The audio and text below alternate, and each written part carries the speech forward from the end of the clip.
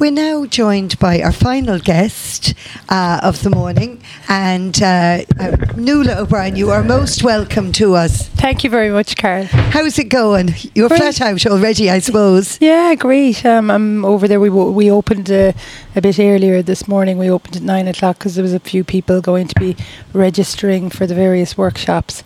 So from about 9:15 on, there was people coming, having a cup of coffee or whatever, and registering and getting ready for the 3 workshops that are on in the village this morning. It's great buzz, Nuala. I know. Yeah.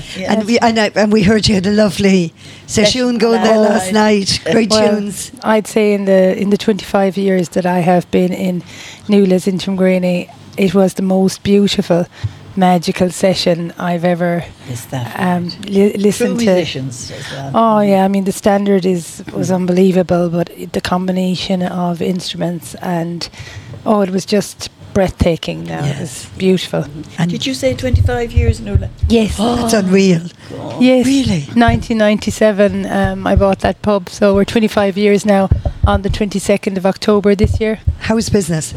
Yeah, it's starting to come alive. In the last 2 or 3 weeks now, I've really seen a kind of a return to almost normal, you know. Really? There's still a certain amount of my old clientele that would be still minding themselves because they're reluctant, aren't they? Yes, there's definitely there still is COVID out there, and there's still some people minding themselves, and understandably so.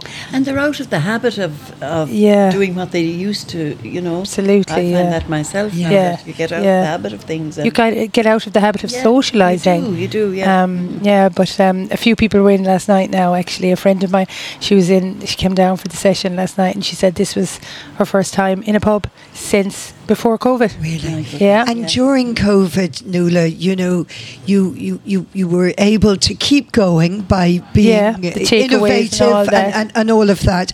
And I understand you have a new venture. I have to ask about the barn. During COVID we started looking to what we could do to provide more kind of outside facilities and things like that. So I went and designed a barn structure and got planning permission for it over the last 2 years. You did the drawing yourself? Actually, I got an engineer, and my brother helped me with that sort of thing. But I didn't actually think I'd actually go ahead with it this year, but with the help of some really good neighbours and friends and good builders around the area, we did actually, and now we have the barn structure up. On site? It's at the back of the building. It's going to be our probably first event will be for the Tuamgraney Community Weekend on the bank holiday, and the June bank holiday.